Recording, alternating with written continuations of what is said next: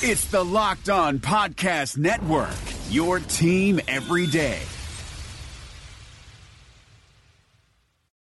Hi, it's Jamie, Progressive number 2 employee. Leave a message at the... Hey, Jamie, it's me, Jamie. This is your daily pep talk. I know it's been rough going ever since people found out about your a cappella group, Mad Harmony, but you will bounce back. I mean, you're the guy always helping people find coverage options with the Name Your Price tool. It should be you giving me the pep talk. Now get out there, hit that high note, and take Mad Harmony all the way to nationals this year! Sorry, it's pitchy. Progressive Casualty Insurance Company and Affiliates. Price and coverage match limited by state law. Mack rocks the baby back and forth. Goes to work on a pick to the right from Hayward. Goes all the way to the window. Floats it over. Chandler scores! Shelvin Mack! You are Locked On Jazz, your daily podcast on the Utah Jazz. Part of the Locked On Podcast Network, your team every day. It is Locked On Jazz for the 16th of May. Further discussion about the upcoming free agency market, Gordon Hayward anxiety, and then we look at Shelvin Mack and Raul Neto and their seasons. It's all coming up on today's edition of Locked On Jazz. Pow. How are you? I'm David Locke, radio voice of the Utah Jazz, Jazz NBA insider. Hope you're great today. Thanks for tuning in the off season. Super appreciate it. Our audience is actually usually a little bit bigger in the off-season sometimes because that's where you know you can get your Jazz news. So I appreciate you staying with us and tuning in. If you're new at the end of the season, we do this every single day, Monday through Friday. And I'll break down the schedule for you coming up. I was looking at it. I think we'll stay every day until the middle of July. And maybe late July, and then take a little bit of time in July and August before clicking back in September and full throttle in October. The month extra season makes it fast. Today's show is brought to you by Murdoch Hyundai, the good people at 4646 South State Street, and by SeatGeek with the promo code LOJazz. You get a $20 rebate. All right, I laid out what I thought we'd do on the program right there in the open, so let's jump to it. Gordon Hayward anxiety. Boston wins last night. I think that adds to it. Boston obviously seems to be the biggest suitor involved here. I will agree with you that I have it as well. I frankly rolled over at like 2:22 and thinking about it. As crazy as that is, just completely nuts that in the middle of the night on that I thought about it too. So there's no doubt that this exists. Boston has the salary structure in a unique fashion to be able to do some things, largely because Isaiah Thomas is a $6 million player right now, and he's a $6 million player next year, and he is not eligible, even if he makes the All-NBA team, for designated player exception because of the fact that he's on his third team. So he will be, actually, everything Boston's ever done has been designed that they thought they were going to trade Isaiah. How they're going to do that now, I have no idea, frankly. And if, his max numbers, I'd have to go look at them. But if you just kind of start ballparking him as a max player, Boston gets interesting because in the 2018-19 season, with just Horford, Isaiah at a max, Jay Crowder, Jaylen Brown, Marcus Smart would be on his extension, so he would be at a bigger number. Terry Rozier, only about and Gordon Hayward, they'd be at $117 million. Without Avery Bradley re-signing after next season, without Kelly Olynyk re-signing after this season, and the luxury tax is $124. So, Boston's got all these visions of grandeur, and in the 17-18 season, they can do most of their visions of grandeur because of they might have a hard time getting, figuring out what they're going to do with Kelly Olynyk. Would be maybe the one if they sign Gordon, but even then they probably can get Olynyk back. But they end up against if they're going to go re-sign Isaiah, who has to be close to a max player, that issue. I wouldn't want to be the star that has to replace Isaiah Thomas in Boston right now, and I wouldn't want to be the star the kid drafted that replaces Isaiah Thomas either. The other one, by the way, is because they have this early draft pick, guys like Jaylen Brown suddenly are $4 or $5 million of cap space very quickly when they're the top 3 picks. So their new pick's going to be $6-7 million on the cap. It doesn't mean they can't sign Gordon. Don't misunderstand. But there are ramifications to it. Gordon's great, so there's no reason they wouldn't go after it. But there are ramifications to it. Just make sure Boston's not. It's not like this. They are the one team that has carte blanche to go do these things. I start playing around with their 2018-19, and that's 2 years down the road. But they have to look at it. If they re-sign Isaiah and they've signed Hayward and they have Horford at max deals, that's $90 million between the 3 of them. The salary cap's 102 and the luxury tax is 124. They walk up against it pretty fast also. Doesn't mean you shouldn't have the anxiety. Just what's interesting about Boston is we talk about how the Jazz are going to be able to hold it together. Boston gets it coming to them in 2018-19, and Isaiah's the one who's really the issue. And he's great right now. I mean, I said this yesterday with Hans and Scotty. He's having a year that, to me, is he's every bit Allen Iverson at 30 points a game. And when you look at Allen Iverson, and he's more efficient than Allen Iverson was. That's who Isaiah Thomas has become. Allen Iverson was not a great defensive player either. And so, that's truly where we are and who he's become. And so that's a hard one to go get rid of. No ifs, ands, or buts. All right, the Hayward anxiety is real. Another free agent note. Now, what's going to happen on the program is I'm just going to give you guys these as they come to me as I talk around the league and talk to people and things like that. I alluded to this yesterday on the program. It's really a big issue about free agency this year. The number one is I keep hearing there's 25% less money on the market than there was a year ago. Maybe Eric Pincus or someone who's smarter than me can put that together and really figure out if it's true. But that's what I kind of continually am hearing, that there's 25% less money on the market than there was last year. So with that understanding, the chances. Now, if I brought up this scenario yesterday. If Kyle Lowry leaves Toronto, and this now I'm making these numbers up, we suddenly go to about 30% less money. And if Drew Holiday leaves and Kyle Lowry leaves, we suddenly go to like 40% less money on the market. Because both those two teams in Toronto and New Orleans, if they leave their teams, Toronto and New Orleans don't have the cap space to replace them. And so, therefore, as you start to try to piece this thing together, what ends up happening is the money starts to disappear and disappear even more because those teams, it's not like they go replace some guys. It doesn't impact Gordon. He's one of the marquee free agents. It may impact George Hill a little bit. Though and if you start to think about this one, if the Jazz go make a move prior to July 1st to go get somebody instead of George Hill to secure that position so the recruiting of Gordon Hayward's easier, well, then the market even gets slimmer because now George doesn't have the option to come back to his own team. It gets interesting. George will be particularly interesting in the regards of what he turned down. And then his injury didn't get better. Now teams are worried about it. Teams are wondering whether Indiana hit it and things of that sort. And so we'll see what happens and how that plays.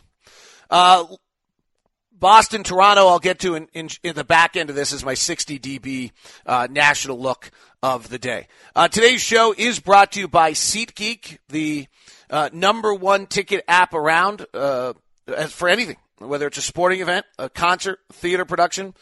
Frankly, our family, I think I've told you this before, we're monitoring Hamilton pretty closely across the country to figure out if we can get our daughter there. We're watching the ticket prices on SeatGeek. SeatGeek's an app. You just download it to your phone. Then the minute you get it, go to the settings tab and enter in the promo code LOJazz. That's LOJazz. And once you purchase your first event, you'll get $20 $20, not 20. I think I just gave a $20 check back, just $20 check back. I mean, for example, if you're looking at going to Manchester United versus Real Salt Lake, you can do it there. Tim McGraw versus Faith Hill, Lady Gaga coming to town, even some of the Def Leppard, Poison, and Tesla, Billy Joel coming to Salt Lake in November. I get to look at all these things and just know when I'm not going to be home if they're. I didn't know Jason Mraz was coming to Salt Lake. I like Jason Mraz. June 20th, you can go. Those are available on SeatGeek. So you go check it out. Then each time you do it, it will give you a ticket score to all the tickets that are available for you, depending. Now, Red Butte's where Jason Mraz is, and those are GA, so they can't do it. But if you go look at one of the seats at Vivint Smart Home Arena or at the soccer stadium, you'll be able to check it out. And Rio Tinto, sorry, I couldn't remember the sponsor. I think that's still right. You'll be able to check it out and see what those tickets are, what the best purchase price is, and then you just get it. It's secure, it's safe, and it's on your phone. So go to SeatGeek and download the SeatGeek app and put price alerts down for you as well. All right, let's do a little Shelvin Mack look. Shelvin Mack, and each of these players, I'm kind of doing the same thing. I'm going to do a summary, and then I'm going to walk down some analytics on them and then talk about their future. That's the model. So the summary for me on Shelvin Mack is that Shelvin Mack got pushed beyond his natural skill set, handled it like a pro, drew an unnecessary ire of the fan base, and continues to be a solid veteran backup in the NBA. That would be my kind of summary of Mack. The surprise thing to me on Shelvin this year that really, really kind of stunned me was when he had to start those games and play that stretch of games when George Hill was out in the middle of the year. I thought he was really, really good. I was super impressed by how he handled it and how he started, I think, 6 of 8 games. And then George Hill came back in January, and he just, fell off the map. Both his game, he went 2 of 13 in his next 4 games, and then he got knocked out of the rotation. They came back and went 0 for 3, and then he played 4 games limited, and he went 2 for 7, and all of a sudden there was a stretch of time where he was just out of it. Went to the trade deadline. I think he thought he was going to get traded, didn't get traded because he thought he was going to get an opportunity to play somewhere, and then just sat forever until he came back around and suddenly became an important guy in the playoffs with George out playing 30 minutes a game in 2 of the last 3 games and playing quite a bit down the stretch. Shelvin Mack at this point is a 27-year-old veteran guard who's had almost every circumstance. He's been a third-string, second-string starter. He's played in a lot of playoff games. He's highly desirable, frankly, as a backup point guard in this market, despite some of his weaknesses, and might be a player the Jazz are interested in because particularly the Jazz have his bird right, so they can kind of pay him whatever they think. I can't imagine the middle class is going to disappear in this league. So Shelvin earned 2.4 last year. I can't imagine he'll be much more than that, but I also would be surprised if Shelvin, and I just got into his future, if Shelvin would be a free agent invite. I think he'll get a contract. I think he's solid. People will try to take advantage of that. Let's look at Shelvin's numbers and digest a little bit of who he is, and maybe you'll see that he's solid, or maybe you'll decide that I'm wrong on that. From a pack rating, Shelvin is a minus 0.5, so he's a below-average offensive player. He only goes to the free throw line 7% of his possessions. He only shoots the 3.23, so he's an inefficient mid-range offensive player. And offensively, the one thing he does very, very well is he plays just an incessant amount of basketball, particularly pick up in the offseason, and that's the frustration of him at times, but it's also his strengths. He can just beat guys one-on-one, and he's got a decent dribble drive game, and when he gets to that right side floater, that became a very viable play for him this year. Go away from the play. In the playoffs, it disappeared. That's what was so interesting, is that teams kind of understood who he was and how he wanted to play and wouldn't let him get to that shot. He only hit one of them the entire postseason. After in the regular season, he was just tremendous. If you go to his regular season numbers, that little right side shot, I think hit in about 54% of the time. which is a highly efficient shot for regardless of whether or not on the right side push shot this year he was 22 of 41. On the left side he was 4 of 12. In the regular season he was able to get away with not taking that shot. And in the postseason, teams forced him left, knew that weakness. He's a flawed player in the sense that he has weaknesses that teams can try to dig into in the playoffs. But he's pretty, but he's a solid, what you're going to get. He's not a great shooter. He's never been a great career shooter. He's a 31% three-point shooter this year. He's 32% for his career. He's a 43% field goal percentage guy.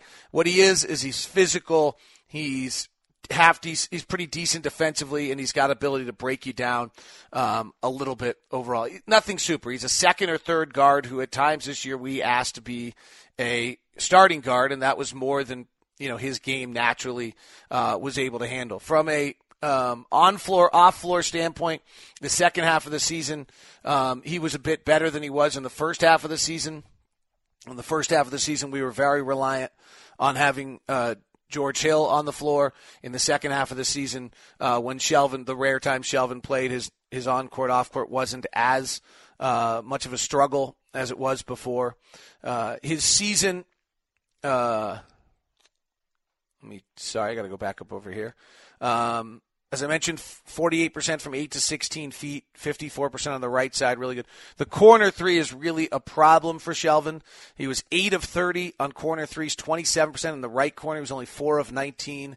He does not have a catch-and-shoot game if he's guarded. These are just, but he's also now played in 30-some-odd playoff games. So, Shelvin, I probably don't need to dig in much more. He is a backup third guard who is a veteran, who's been around for a long time, does what coaches want, has an ability to beat you off guys off the dribble when the offense breaks down, which is a strength, and he is, but otherwise is, he's limited by his lack of shooting, and he's not an elite athlete. Future for him, I think he will be a NBA player again next year. I think he will sign somewhere. I don't think it's out of the question that Utah will talk to him and see what his interest is in Utah, and I think his marketplace will be probably near the minimum salary, but he will be guaranteed heading into the offseason. All right, let's go to Raul Neto, who is just everybody's favorite, including my own. Before we do that, let me tell you about Murdoch Hyundai. Murdoch Hyundai is located at 4646 South State Street. It's been a pleasure for me to get to know the Murdochs. Blake runs the Murdoch Hyundai store. I've gotten to know Keo. I've gotten to know some of the other guys. They're not kids. They're adults. As well in the Murdoch family as they run this wonderful family organization. And then I've been driving the Hyundai Santa Fe for quite some time now and really, really impressed by what I've experienced. One, what you get for the money is unequaled. This is for you to decide. I'm not going to tell you how you're going to spend $30,000 or actually a little less because they have mayhem going on right now. I'll tell you about mayhem in a second. But I would tell you if you're looking at the Acura MDX, if you're looking at the Toyota RAV4, if you're looking at the Honda Passport, if you're looking at, then you should include the Hyundai Santa Fe in and look at what you get for your money. Drive it, see if you like how it drives, and feel comfortable with it. But you should include a Hyundai, which is a brand that until I started driving it, didn't have a lot of knowledge of and didn't, frankly, know much about. They give you a 10-year, 100,000-mile Hyundai Assurance Guarantee, which is pretty awesome. Tells you what they think of their own product. If you're looking at a Honda Accord or a Toyota Camry or one of those, look at the Sonata. With what's going on right now at Murdoch is the Mayhem, and it's cute, I know. Mayhem, it's cute. But they're doing 25% off. Like, I've never heard of anything like it. 25% off a car. So you go to the pricing right now, and you show up, they're going to give you 25% off the vehicle at Murdoch Hyundai, 4646 South State Street.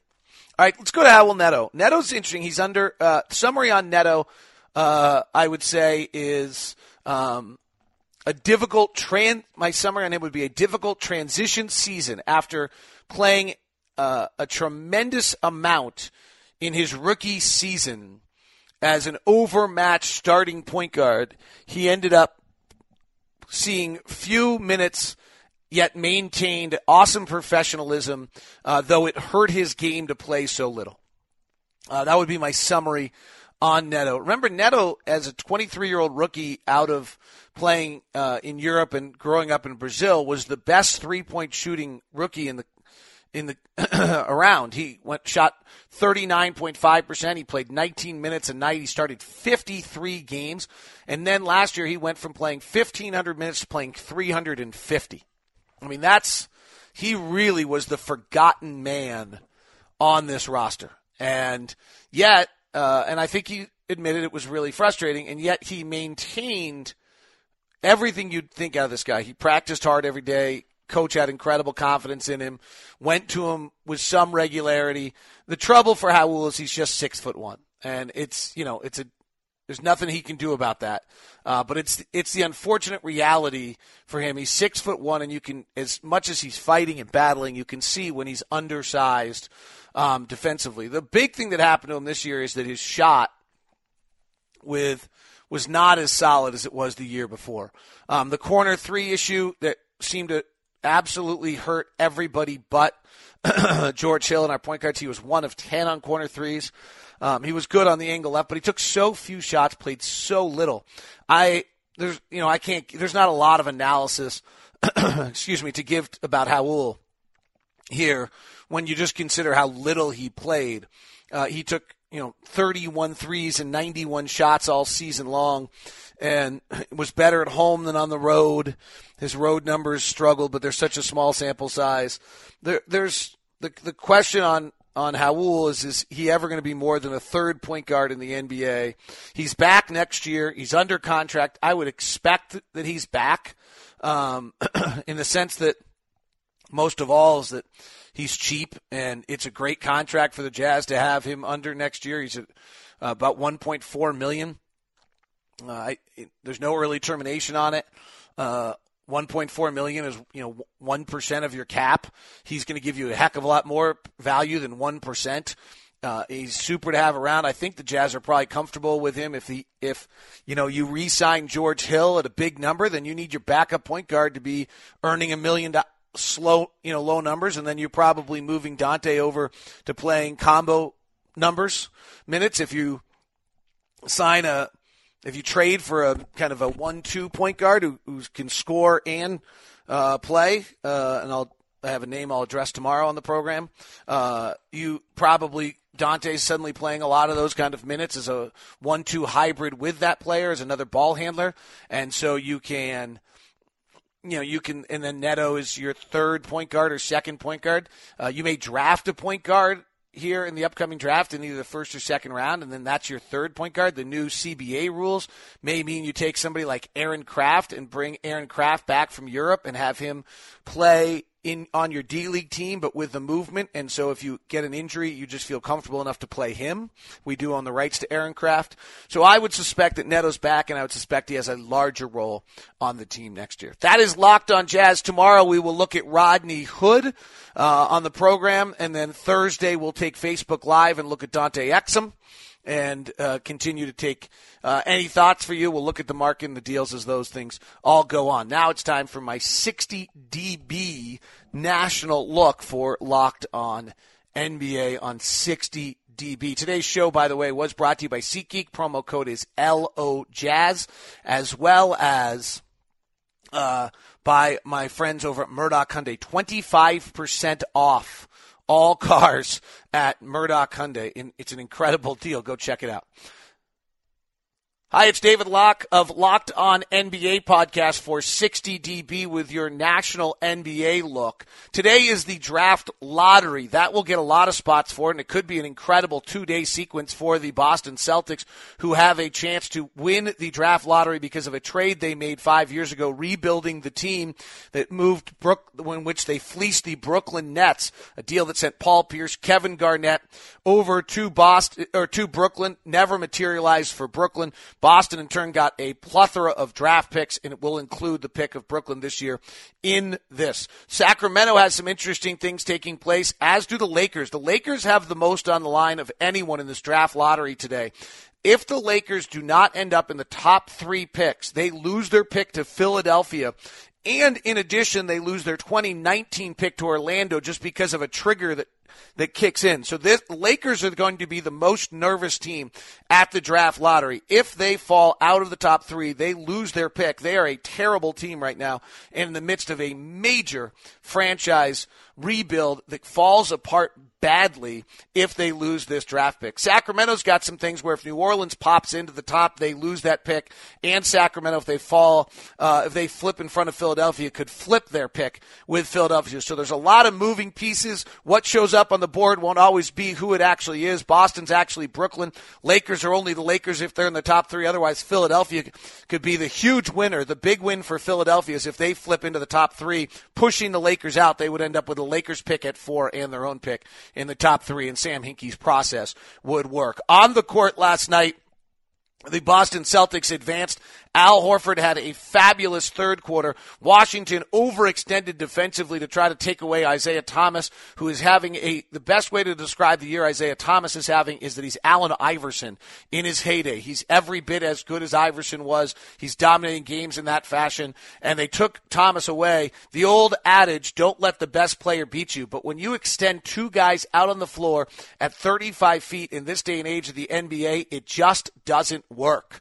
And they got beat. Kelly Olynyk ended up having the mammoth game, 26 points. Al Horford, the big free agent signing of the Celtics in the offseason, was awesome in the third quarter. From a critical standpoint, worth talking about Washington Wizards point guard John Wall. The Wizards were in control of this game in the third quarter, and Wall started to argue with every single call late in the third quarter. And from that moment on, he and his team fell apart. John Wall is one of the great talents of the NBA, former number 1 pick out of Kentucky, verging on an all-NBA selection at times. But until he deals with 2 flaws in his game, he will never have his team advancing any further than they just went in this year. Number 1 is the constant complaining and whining to the officials. His team was ahead when this suddenly started, and he started to just absolutely start complaining, and when things went wrong, he came undone. And when he came undone, his entire team came undone. They were up by 5 with the basketball in the third quarter, and he proceeded to miss his final 11 shots. 1, because I think his focus was gone, and 2, because of the other flaw in his game, which is his complete inability to shoot.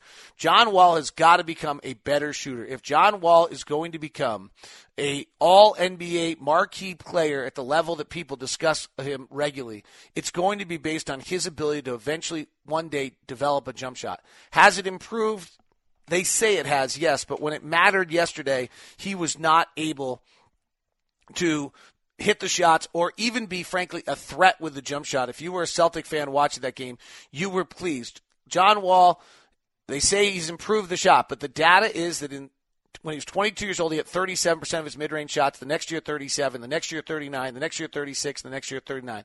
He's a 36% mid-range shooter. That's not good enough. He's a 32% three-point shooter. That's not good enough. And when he gets to the rim, he's terrific. But here's a really disconcerting note on John Wall. In the last 4 years, he's gone from 67% at the rim to 62% at the rim to 60 at the rim to 59. A slow and subtle decline of shooting at the rim. And while he went way up this year under Scott Brooks in his percentage of shots at the rim, which is why he had such a fabulous year, as his speed begins to slow down and he begins to get older, if he doesn't learn that jump shot, he falls off the cliff much faster than other players. That is your 60 DB NBA look from Locked On NBA. I'm David Locke. You can follow me on Twitter at Locked On NBA and catch all of the Locked On podcasts here at 60 DB or on your podcatcher.